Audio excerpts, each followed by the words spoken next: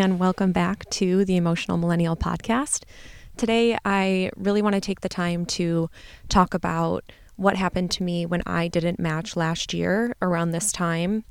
I really wanted to have this episode be out for anyone who is going through this and doesn't match, to see that you're not alone and this happens to other people too.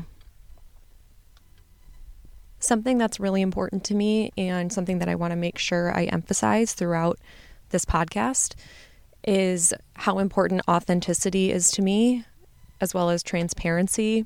I'm really going to do my best to just be completely honest and kind of like tell it how it is. I kind of have like a no BS personality, and I like to just like be direct sometimes. And I'm going to do my best to kind of do that on here as well. So let me start by saying I was in no way, shape, or form prepared to not match into the specialty I had chosen. So I applied the first time to obstetrics and gynecology. I ended up having 4 interviews, and I ranked all 4 programs. And I honestly thought that I was going to match at my number 1 because it was my home institution. So basically, was not expecting this. I was actually visiting my friend in Denver with my boyfriend, who also just applied to the match. He actually matched in ophthalmology, so we already knew where he was going, and he was totally fine.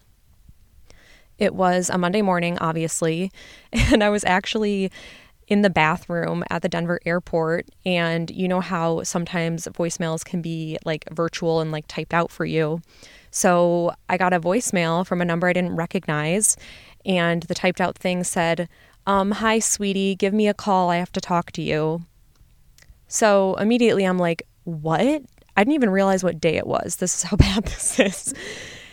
I took a screenshot of it, and then I sent it to Mike. I'm still literally on the toilet because I was peeing.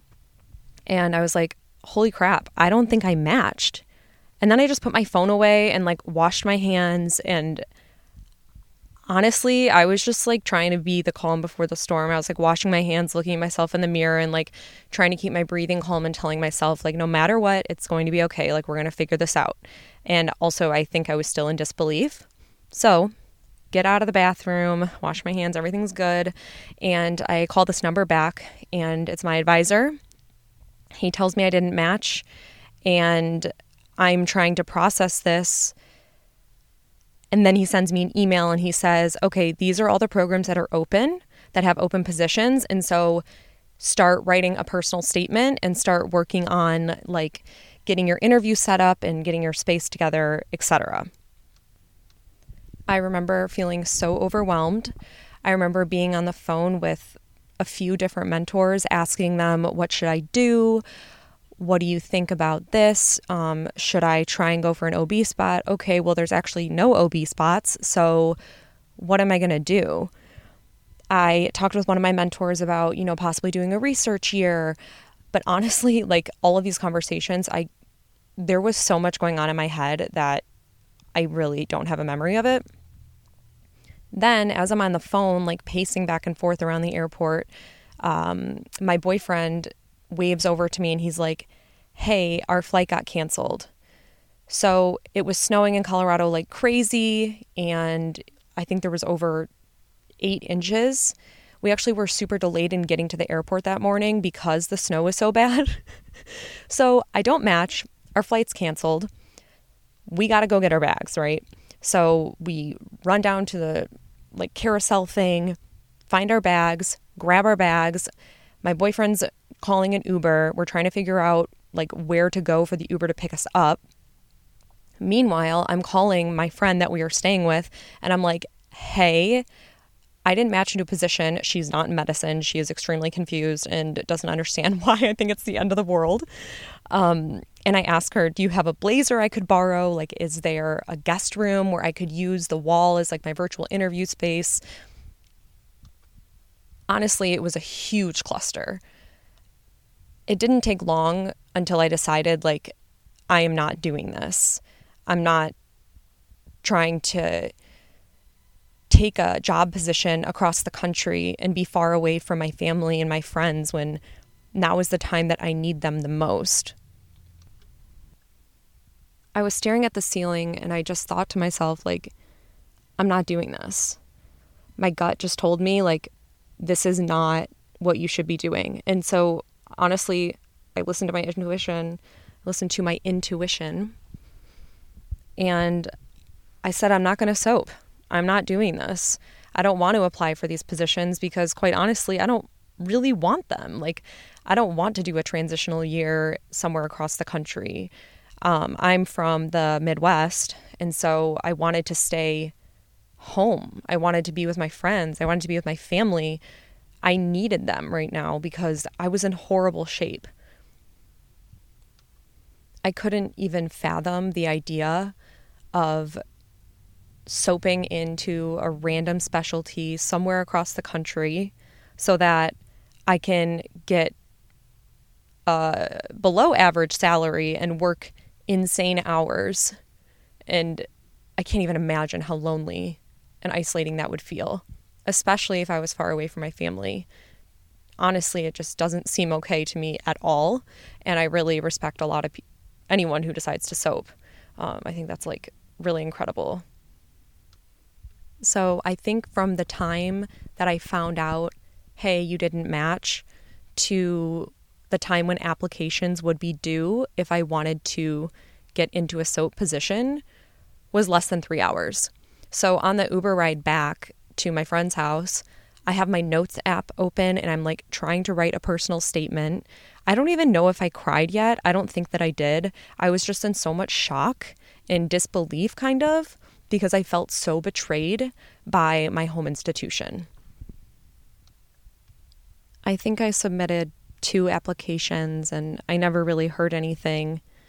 My mind was in such a weird space. I honestly think I was dissociated for that entire day because I seriously could not believe that that was happening to me. I texted my friends and my family, but I was basically just like, I don't want to talk about this right now. Like, there's nothing really to say other than the fact that I'm not going to be soaping. And now I'm just kind of like trying to figure out what I want to do with my life for the next year. Once I told my advisor at my school that I didn't want to soap, I basically just had no more contact with them because there was no reason for them to be in contact with me other than I think they checked on me the next couple of days and just kind of saw how I was doing. I was stuck in Denver for another 5 days, and so that was very, very long and draining, and I felt really bad because I was so sad. I was definitely starting to reach those levels of depression, and I was with my friend who didn't understand my situation, and so it was just all bad. I felt really bad that I was in such a bad mood and just kind of staying at her place for a while. But she's one of my best friends, and so it ended up being fine. The franticness, if that's a word, of the soap process and the